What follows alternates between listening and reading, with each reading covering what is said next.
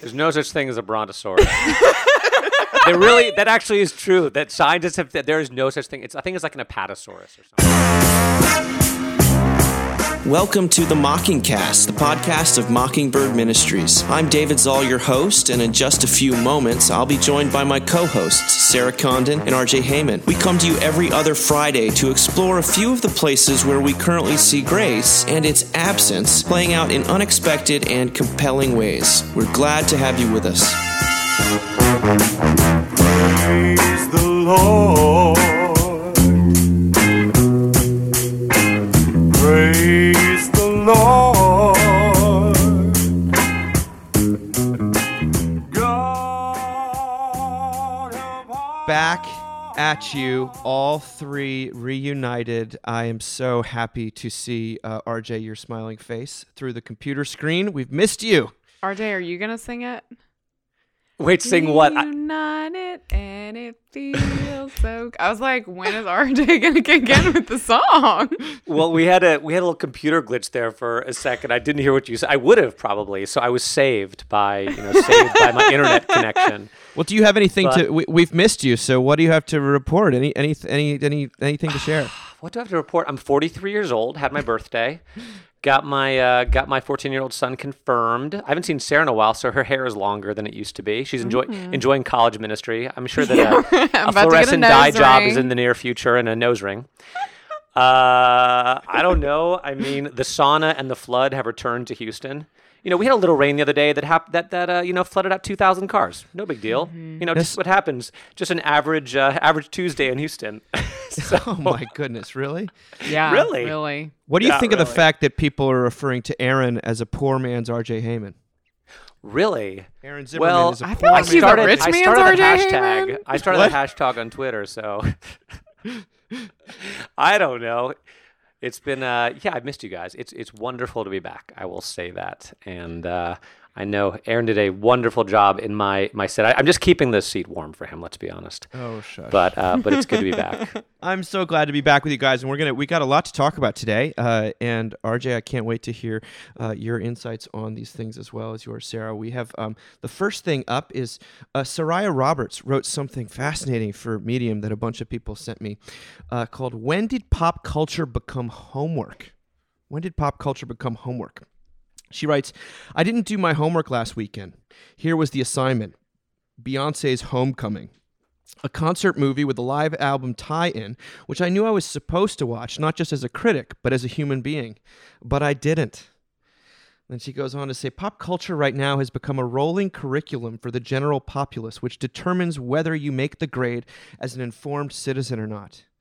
I'm not saying there are a bunch of professors at lecterns telling us to watch Game of Thrones, but there are a bunch of networks and streaming services that are doing that, and viewers and critics following suit, constantly telling us what we have to watch or must listen to or should read.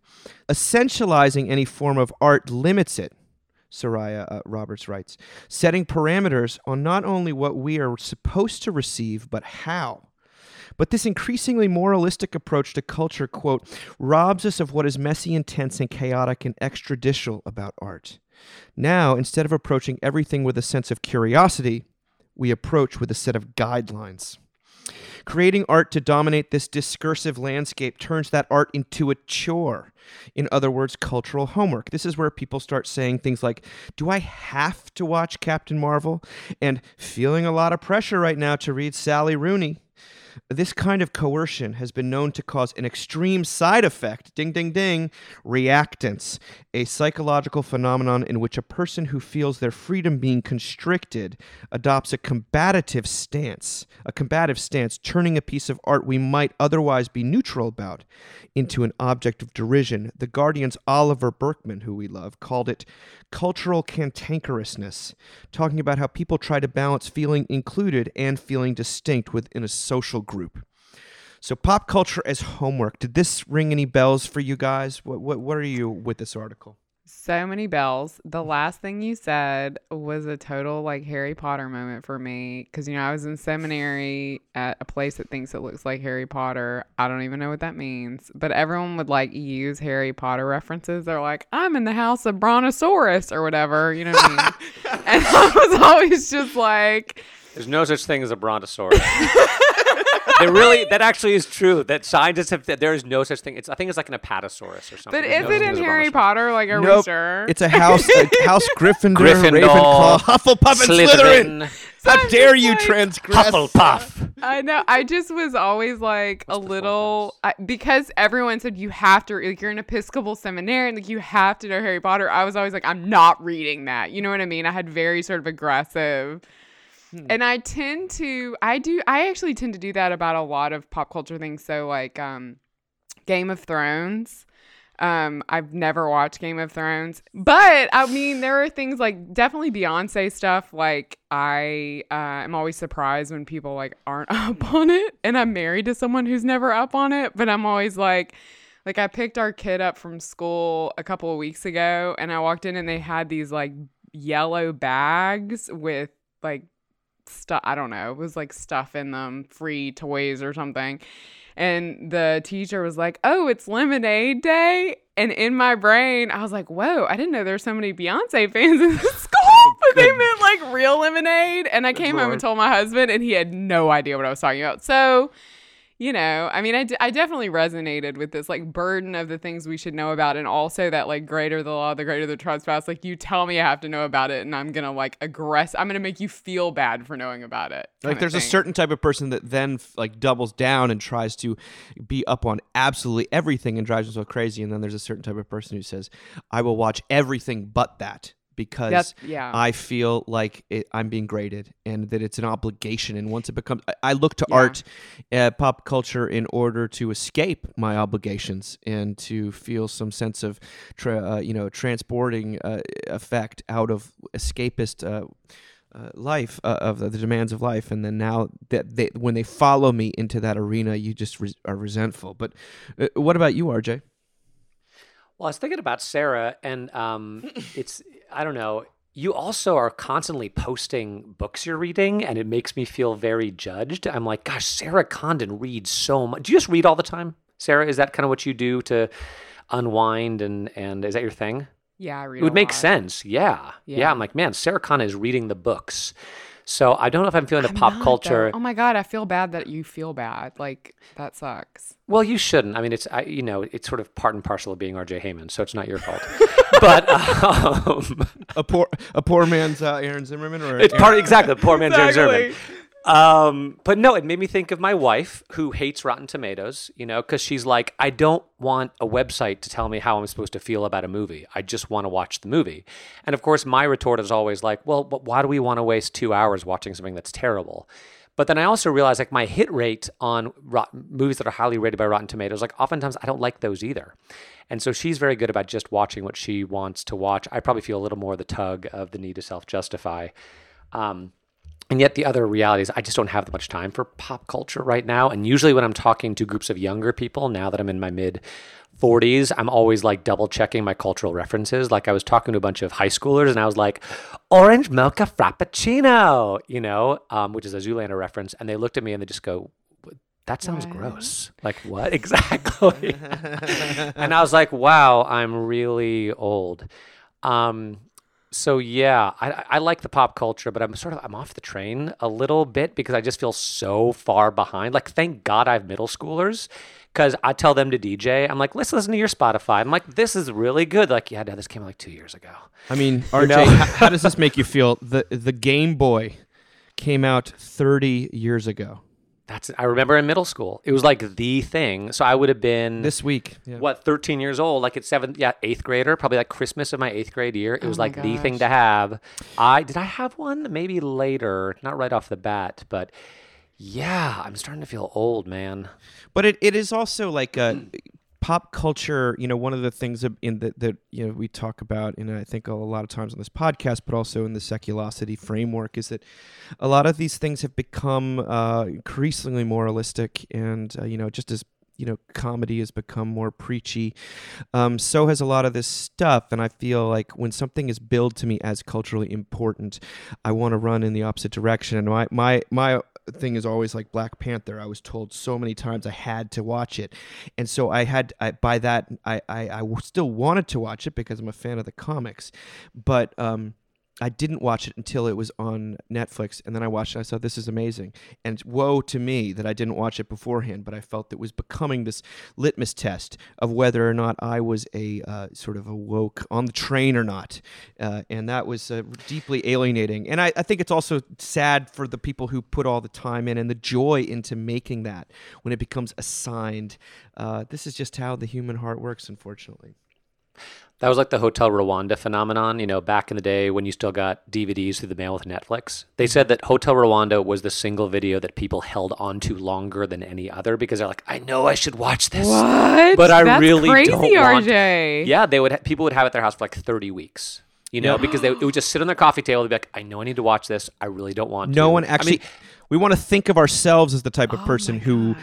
has seen Hotel Rwanda and loves Hotel Rwanda, is telling everyone about Hotel Rwanda. But at the end of the day, when we're really tired, we just want to watch reruns of Seinfeld or Friends. Yeah. Bravo. And having seen Hotel Bravo. Rwanda, it was Bravo. great. And I will never watch it again. Right. There's certain movies you're like, that was really good. Schindler's I don't List ever is on need that- to was watch on that that same again. list. Yeah. Totally Yeah. agree. Well, Berkman weighs in at the end of that from The Guardian, and he also weighed in with another piece this week, which is, I love the title of it.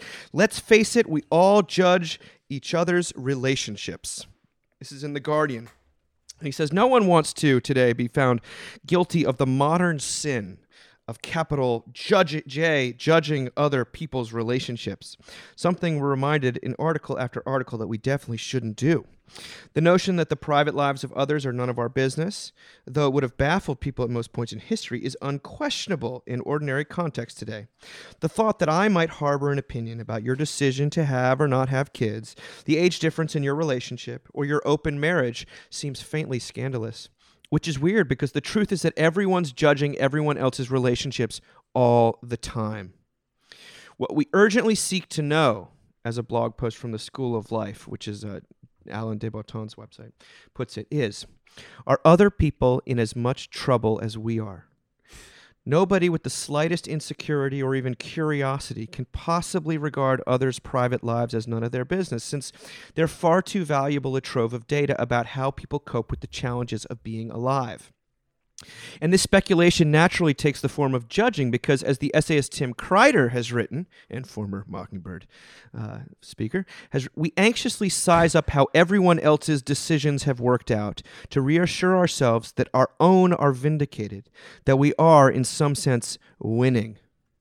At the core of the urge to judge, this is Berkman again, is something universal and very human, the desire to get a handle on how we're doing in a world where confusion far outweighs clarity.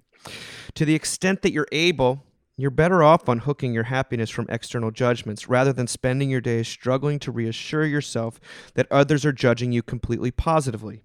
Because unless they happen to have made exactly the same life choices as you, they almost certainly aren't doing so. Boom.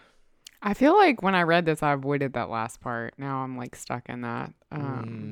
That's heavy. You mean you think basically that other people are inevitably judging your own Yeah, choices? I mean, because Sarah? If we, you're yeah, I breathing, mean, you're judging. if you're breathing, no, no, and I know that, but there's also this thing. I mean, especially because we live in a neighborhood where most mothers don't work, and so there's always a bit of awkwardness in conversation around the fact that I do, and I don't know. I mean, there's I'm just oh gosh, I guess sometimes maybe they talk about that when I'm not around.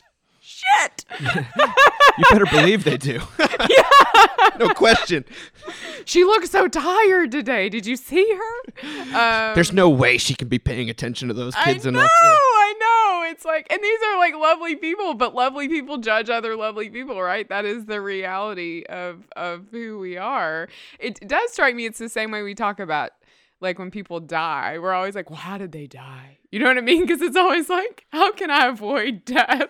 Or how is it their fault somehow that they... Right, that they... exactly. What did they do wrong to deserve this? I mean, it's a very similar thing. But I think it's also why, and Dave, you and I have talked about this before, when you have a circle of good friends, when you're a young parent and you've got a group of friends who are in that kind of same boat as you, when one of those couples gets divorced, it's like, because there's this element of like, oh my God, like as much as you want to define yourselves over and against all of these couples, and you probably, like, if you're anything like us, have like these like late night conversations in the kitchen where there's like a glass of, Chardonnay, and you're like, well, they don't seem to have it together like we do.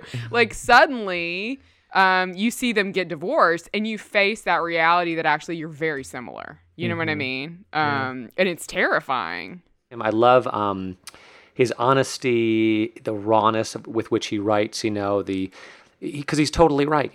Is everyone struggling as much as I am? Am I winning? How am I doing? How am I comparing? Looking around, judging. How can I justify my existence? It's just 100% true. And I don't know. I guess in those moments when we find that maybe for like a second we're not doing that, and we're just actually engaged in our life on a day-to-day basis, is we know we're actually doing okay. But they're few and far between. Yeah, but this desire for a verdict is so deeply ingrained, and the sort of constant refrain to just stop judging other people, it doesn't work. I mean, I wish it did, and even Jesus says, "Judge not, lest you be judged." But the gospel answer to that law of "Thou shalt not judge" is really that someone has been judged in your place, and that's why this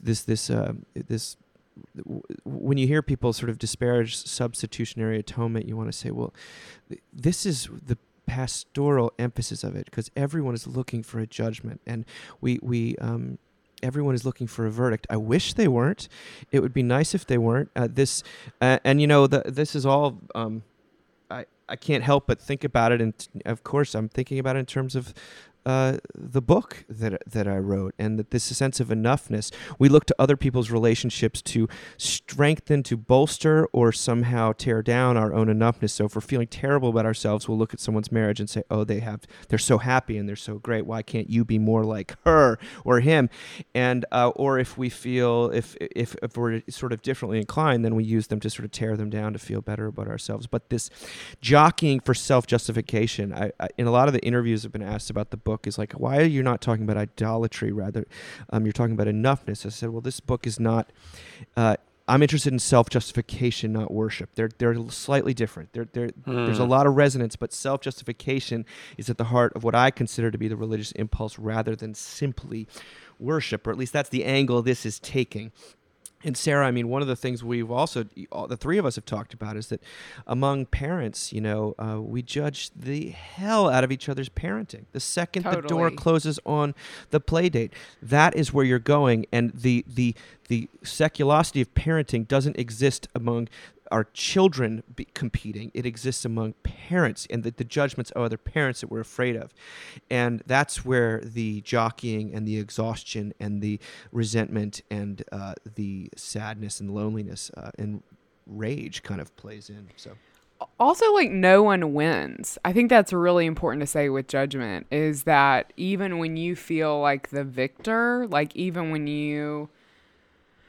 you've determined that there's this couple that and they're headed towards divorce. Like there's a couple that I sort of know peripherally in the community, and like they are like real unpleasant people to be around, to be honest with you. And I've seen them in several settings and meetings and stuff. And anyway, I found out recently that they were getting divorced, and I was like, wow, I just feel worse for them now. You know what I mean? Like, there's not really any sense. Like, for a long time, there was like, oh, I bet they're horrible to each other. And then you're like, oh my God, they are horrible to each other. Like, it doesn't make you feel any better, you know? No. It's like, judgment is an incredibly human impulse. And so I don't want to say you can't tell people not to judge, but I do think there's a little bit, RJ, you were saying, like, there are these moments when you realize you're not doing it, and I think sometimes you get more of those moments if you realize just how it doesn't help. Like, it doesn't make you feel better. It doesn't make them feel better, certainly. And when their lives fall apart, or your life falls apart, it hasn't helped, right? No one's won. Yeah, and the least judgmental people we come across are those who've survived some kind of terrible tragedy or self-inflicted disaster. Yeah. And we are sort of unburdened, and the Holy Spirit, I think, is involved in this. But we all of a sudden we find ourselves loving rather than judging those whose blind spots look a lot like ours, even though Totally. in the form, but before that, we tend to judge those people most harshly who resemble our blind spots. But it's this kind of death and resurrection paradigm that I wish again weren't true, but seems to be of great hope for people who feel overwhelmed and oppressed by judgments, both other people's and their own. Plus, I like this article because it introduced me to the Unimoon, which I had not heard of before. I thought we talked about the Unimoon. Have At we the not very talked about the beginning. Unimoon? Apparently, people who get We've not talked about this, David Zoll. I put it. We people put who it get in it. We married put it and in a weekender. Well, I missed it. unbelievable. I've just never heard. That's just unbelievable. Tell to me. It's everyone like, what the just Unimoon Tell is. us, RJ. Apparently, like as if this is a real thing. You get married, and then you each go on your honeymoon by yourself after the marriage, which actually might have sounded nice to my wife because she's a fierce introvert, But I don't think so. I don't you think know? so. Everyone who That's hears it has so- to stifle a maybe. Right. Just Everyone who so hears that is like crazy. It is the craziest thing. But the last thing, I do want to say this too, and we can edit this out if we want to.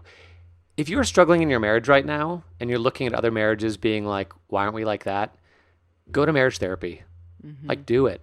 You know, it'll be the best money you ever spend, and it's not always cheap, but it's money well spent. And, figure yourselves out, figure out relationship, figure out your hot buttons, how to talk to each other, how to avoid conflict. Like, go to marriage therapy. It's a good thing because life is hard, man. Marriage is hard. Having kids is hard. Career is hard. And sometimes you just need an outside the perspective of a professional.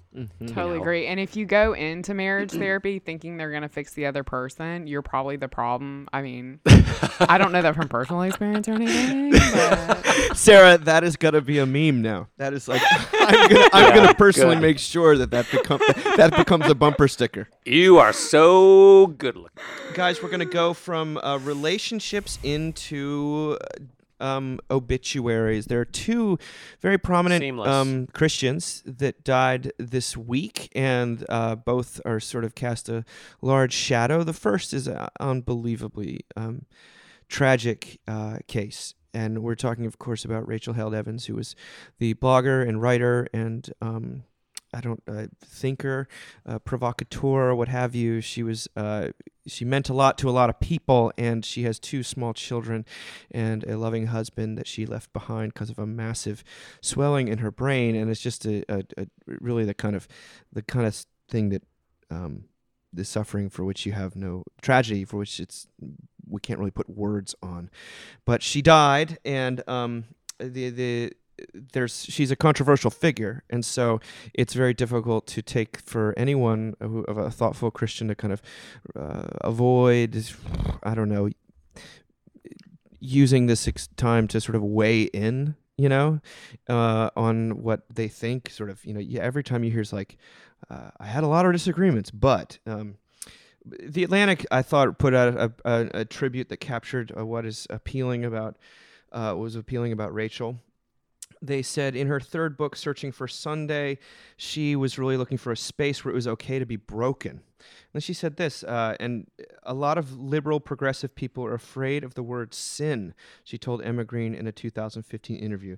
But this is the core of Christianity, Rachel said, the bizarre truth of Christian identity. Her conviction was clearer in the way she held herself in conversation, acknowledging human frailty and failings, including her own, speaking with care and humility, summoning grace for the abandoned. Later on in that article, she says, death is a thing empires worry about, not a thing resurrection people worry about. I guess she'd become by the term resurrection people, you can tell she'd become an Episcopalian. She says, as long as there's somebody baptizing sinners, breaking the bread, drinking the wine, as long as there's people confessing their sins, healing, walking with one another through suffering, then the church is alive and it's well. The lasting legacy of Evans' writing and of her public life is her unwillingness to cede ownership of Christianity to its traditional conservative male stewards, her unwillingness to give up on Christianity, period. Now, again, I'll just say this. If you don't know who Rachel Held Evans is, and there's lots of people that don't, you'd be surprised.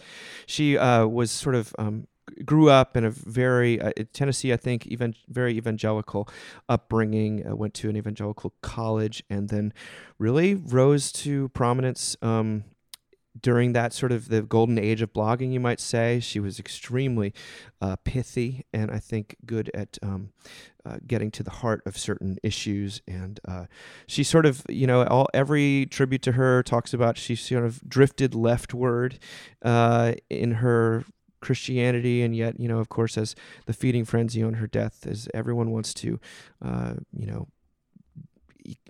analyze that and maybe lay blame or take credit, or I don't know what to say. This is a thing where I'm uncomfortable to really say much of anything. But Sarah, as someone who writes on the internet and I know has deals with people dying all the time, what do you think? I was on the phone the other day. I called the priest, the wife of the priest I grew up with, a woman named Joan, who had a huge impact on me. And I hadn't spoken to Joan literally since I was like 17, so like almost 20 years. And she said, our group, this Bible group they're part of, has read some Rachel Held Evans, and we think she sounds so much like you. And sorry. There are certain people that define themselves against Rachel, or Rachel defined herself against them, and I at certain points definitely defined myself as someone who was not like Rachel. And death is the great equalizer, and you realize that a lot of that stuff actually didn't matter that much. It hit me like a lot harder than I would have expected it to, as someone who wasn't super into her. Like, it's just, it's been a weird thing, to be honest with you. So, I've been very moved by, I loved that she called out a lot of these, frankly, like old white guy, voices that were like at the top of evangelicalism, and they'd have these like pretty public things that, on Twitter, and, that those men have stepped forward and talked about how necessary her voice was. That part was powerful. A couple thoughts. One was just, even though I work in a church, I think historically, and as I think about myself, I'm sounds weird to say, I'm sort of more interested in bringing the gospel to people who've never heard it before, to sort of non-Christians, than I am to preaching it to people who have heard it. But then I think that's not right, and she does, I don't know a lot about her, to be totally honest with you, but in reading this article, and then I also think about what, what's his name? Francis Spufford says in Unapologetic, how yes, Jesus was accepting, but he also didn't shy away from sin and sort of taking people to task, and he wasn't sort of a relativist, and about how, then this article, talking about how Rachel Held Evans was all about acceptance, but also about sin, and how those two things are so often, they don't go hand in hand. They seem mutually exclusive. Either you're a church of acceptance or you're a church of sin. And it's like, no. We have to be both, because Jesus is both, and life is both, and sin is the bedrock of Christian and human identity, and yet the gospel is acceptance of sinners. And so the need to hold those things together, as hard as it is, and that, people fall off the wagon on both sides, acceptance, sin. Like, am I being too accepting? Am I being too easy on sin? I mean, whatever. And you just got to go back to the Gospels over and over and over again. Like, how did Jesus do it? We're not going to do that. We're not going to do that well. How did Paul do it? Go back to the New Testament. But those are my two thoughts. Oh my gosh, it's definitely hard to talk about someone, a living, breathing human being with two children, and not already. We're talking about ideas as relates to the person. I don't know how to do it, but I'm grateful I have you guys to, as she says, to walk through suffering with, because it's messy and it's strange, and one wonders what it'll all look like in 15 years or 10 years, because part of me hears this and I think, having spent roughly a long time online, like what is all that online back and forth stuff actually? I know it means a lot to some people, but I also, death does put some of it in perspective in a way that is uncomfortable to me, given how much energy I've put in. I mean, Dave, you and I talked about that. That was a very real reaction I had to this that was strange and probably needs to be edited out of this podcast. But you know, as a woman with 2 small children who spends a lot of time on the internet, yeah. I mean, there was part of me that was like, well, you know, I think about how much time I spent on the internet the first year of my daughter's birth. I literally got carpal tunnel syndrome in my right hand from my phone. You know what I mean? And I mean, yeah. I mean, there's that to what end is there also sort of the very the spiritual crisis of knowing that we spend a lot of our time there, and to what end. And certainly, like, Rachel's books are incredible, and the community she created online for people is amazing, and I do think that's worth something, but I also think we're the first generation of people who are having to ask ourselves that question. Mm-hmm. And I think it's a hard question, and it's an important one. So, you know, because all I thought about when I heard that she died was that she's a 1-year-old and a 3-year-old. And I thought about how much time she probably had to spend on Twitter in arguments with people. I did. And like how much of that time she wasn't able to spend with them. And I know that's like something people will say, oh, like she was more than a mother and you're just minimizing her work and everything. But like, I'm guessing those people don't have 1-year-olds and 3-year-olds at home. Yeah, and you can't not interpret it through your own where you're sitting. Yeah. You know, and there's a gut visceral reaction, because you're right, we have heard this outpouring of people that, and a surprise, people that I had no idea were paying attention to her, or who said, you know, this has meant something to me. And I remember she wrote something once really nice about Mockingbird, and you know, I feel like it's actually a lot, frankly, given even just hearing us talk about it, it's a lot easier to talk about this second person for whatever reason. Maybe it's because she is so close in age to all of us, and we see ourselves. And it's that Tim Kreider thing. It's like someone who is coming from your. It's easier to judge. It's impossible not to judge someone who looks a lot like you. And or at least and is doing very similar work, right? And so this next person, John, and doing it better. Well, that's a poor man's Aaron Zimmerman speaking, but. Let's talk about Jean Vanier, because he's sort of this Jean Vanier. None of us have done anything like what this guy is doing, and I hope the Lord does not put this call on my wife. Okay, go, Dave.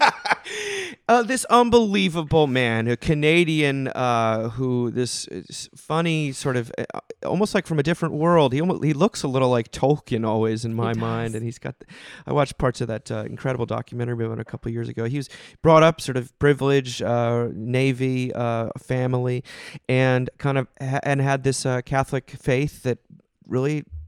I think he was visiting some asylums and heard the cries of the mentally disabled or people with all sorts of infirmities, and had this conversion experience, which led him to create this community called L'Arche, which is French for the Ark. And now there are something like 158 L'Arche communities where the people with various mental conditions, but I think there's a lot of sort of autism and Down syndrome, and in various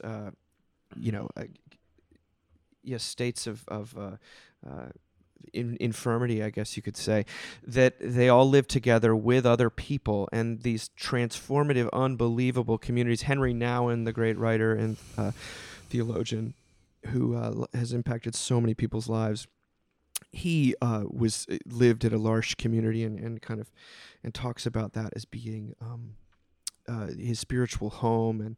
And my mother-in-law has been very involved in the L'Arche community in Washington, so I've gotten to hear about it over the years. And this man really was, from all accounts, the real deal. And I'll read to you from Bethany McKinney Fox wrote something for Christianity Today called Jean Vanier Made Us All More Human. She said, the Catholic theologian understood early on that L'Arche would not be a place of one-sided service, and his emphasis on true mutuality in relationships has become one of his most enduring legacies for the church. He recognized that people who are vulnerable, who experience their anguish and pain openly, are at the core of communities. In their vulnerability, they call everyone together. Over time, we all come to discover our own brokenness and fragility, realizing that they are also us. One of the things he would say is that people come to community like L'Arche because they want to help the poor. They stay in community because they realize they are the poor. She quotes Father Greg Boyle, who founder of Homeboy Industries and has written those wonderful books, who describes being deeply influenced by Vanier and L'Arche in particular, who lived out the understanding that tenderness is the highest form of spiritual maturity. In the final years of his life, Vanier was repeatedly asked the question of what he would think of being made a saint. He always dismissed the idea. He explains that he really just wanted to be a friend of Jesus, someone who exemplifies a beautiful life of love and humility, and not the pursuit of accolades and worldly success. He also said that anyone who would call for him to be a saint must not know him very well. Now, what an amazing thing and deeply Christian sentiment. I thought I'd read to you, though, to close before we speak about it. He received the Templeton Prize in 2015, and he gave some remarks about it. And he said, "I want to speak to you of what we've learned in L'Arche and Faith and Light. As you know, people with intellectual disabilities are not able to assume important roles of power and of efficacy. They're essentially people of the heart. When they meet others, they do not have a hidden agenda for power or for success. Their fundamental cry, is for a relationship, a meeting heart to heart. It is this meeting that awakens them, opens them up to life, and calls them forth to love in great simplicity, freedom, and openness. When those ingrained in a culture of winning and of individual success really meet them and enter into friendship with them, something amazing and wonderful happens. They, too, are opened up to love and even to God. They are changed at a very deep level. They are transformed and become more fundamentally human. Let me tell you about Pauline.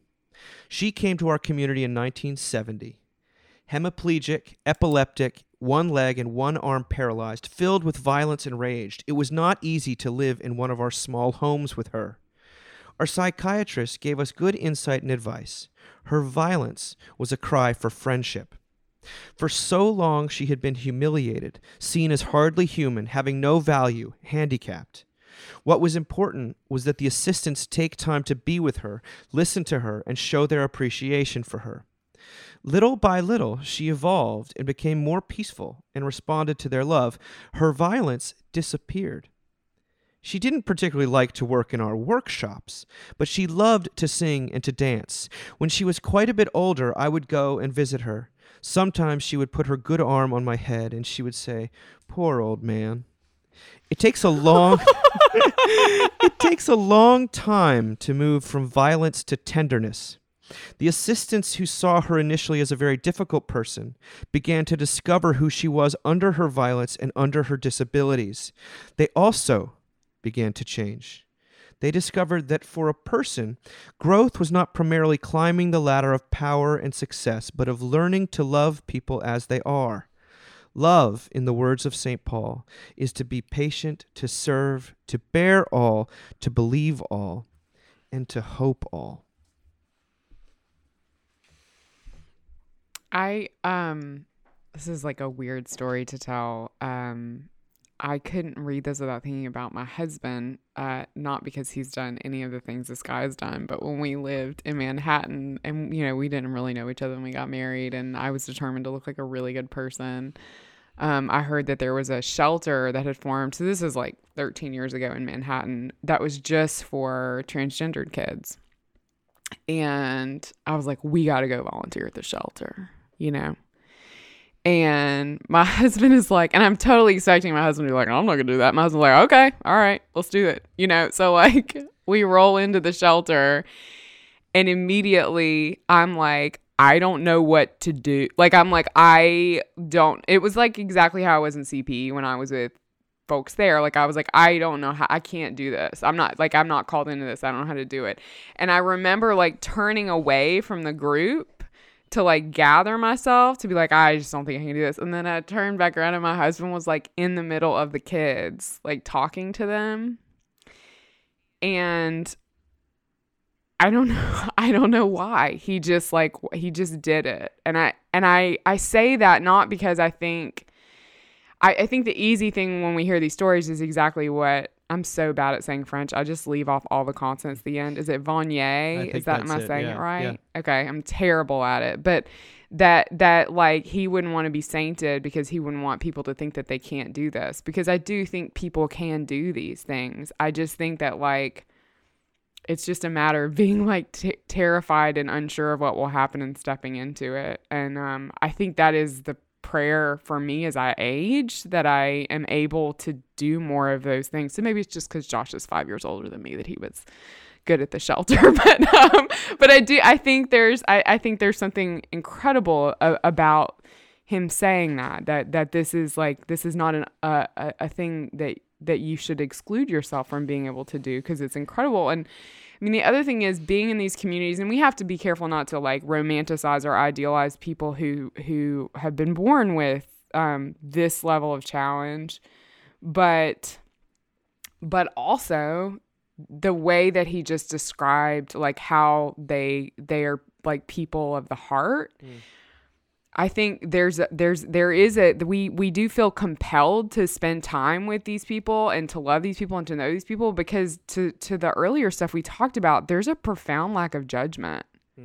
Like they aren't, you know what I mean, in this constant state of like trying to figure out why their marriage is better than everyone else's. Like they would just like to be in a relationship, period. And that's really incredible. And I promise I won't cry. This is not going to be the episode where Sarah cries the whole episode.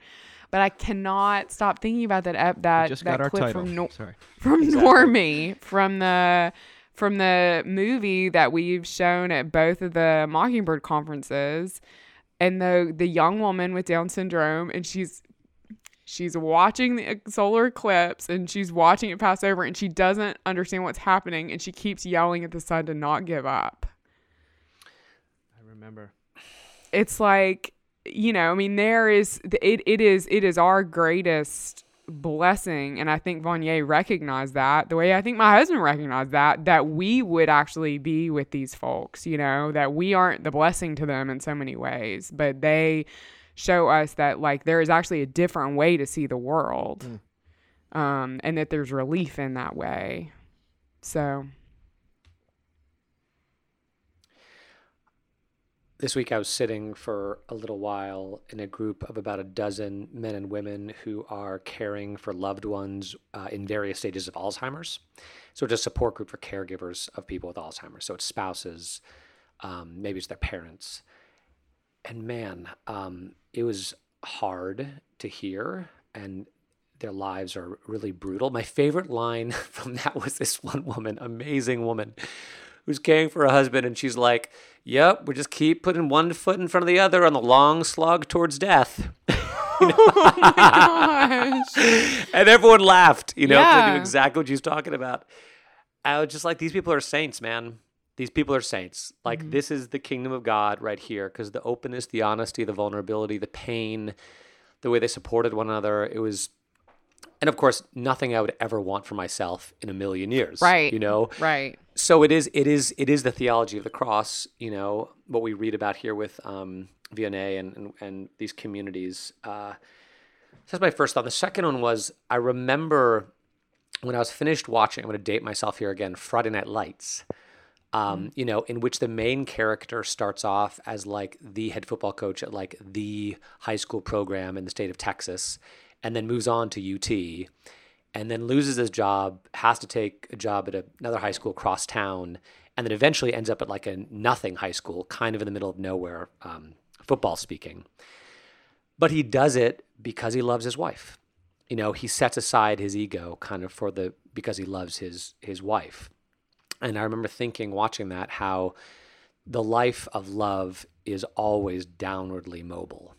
Mm-hmm. It's the opposite of what we want, what our ego wants. And so that means two things to me. One is to have the courage and the wisdom to accept humiliation when it comes your way, because it may actually be the work of God in your life. And if you are seeking to live a life of love, to not be surprised if it's not pretty, and yet is. And so, this is an amazing article. I got to watch that documentary, but just incredible. Like what a image of escaping the law of the world.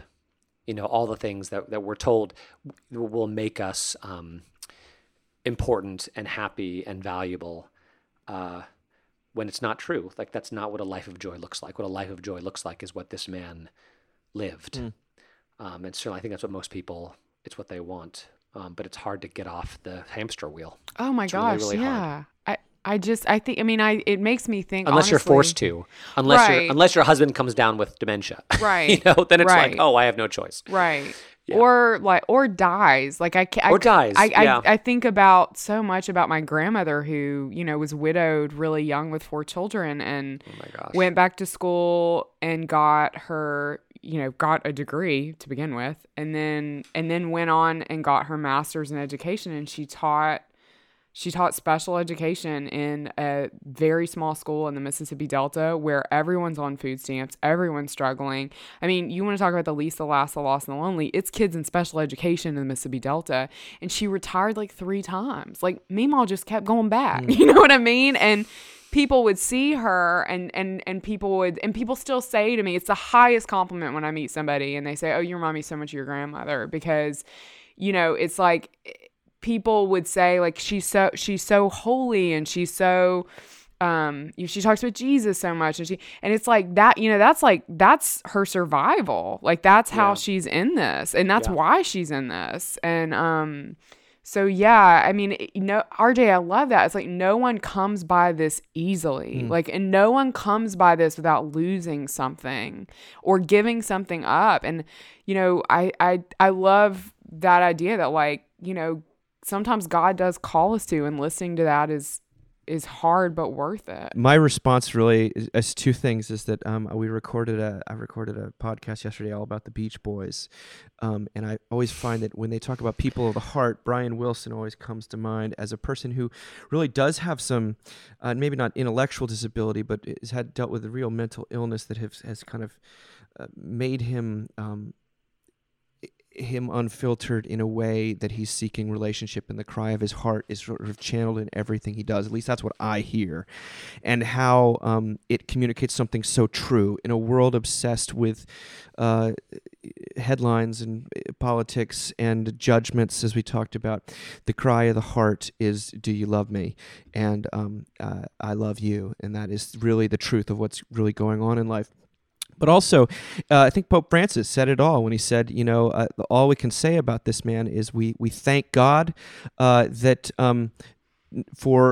he gave this man to us, and that for his work and also his person. Not that we need to all of a sudden all become this man, but the fact that he existed at all, and that he came and these communities sprouted up, despite, I'm sure, his many limitations and hang-ups, is a work of mercy and grace and God, the Holy Spirit in the world, and to which we just say thank you. At least that's where I'm at, and I'm just going to go put on some Beach Boys and kind of think about how wonderful it is that Jean Vanier lived, and to get everyone to watch. I think it's called Summer in the Forest. It's a documentary all about him that came out only a few years ago. It's fantastic. It actually came out last year, so I'm grateful that exists too. So that's more than enough. Guys, I want to say thank you to you two for being on this cast and for being so open with your hearts and with your time. And we will talk to you soon. Oh, good thing to mention to everyone who is subscribed to our Talking Bird feed, that podcast, the files from New York City, including Sarah's fantastic talk, which will be a little bit better, I think, once the video comes out. But and all of the talks outside of Alfie Cohn's, which we weren't allowed to post, but they're all up. And go and listen, and there's lots of food for thought. And this is me signing off. Bye, you guys. Bye, guys. Thanks, Dave.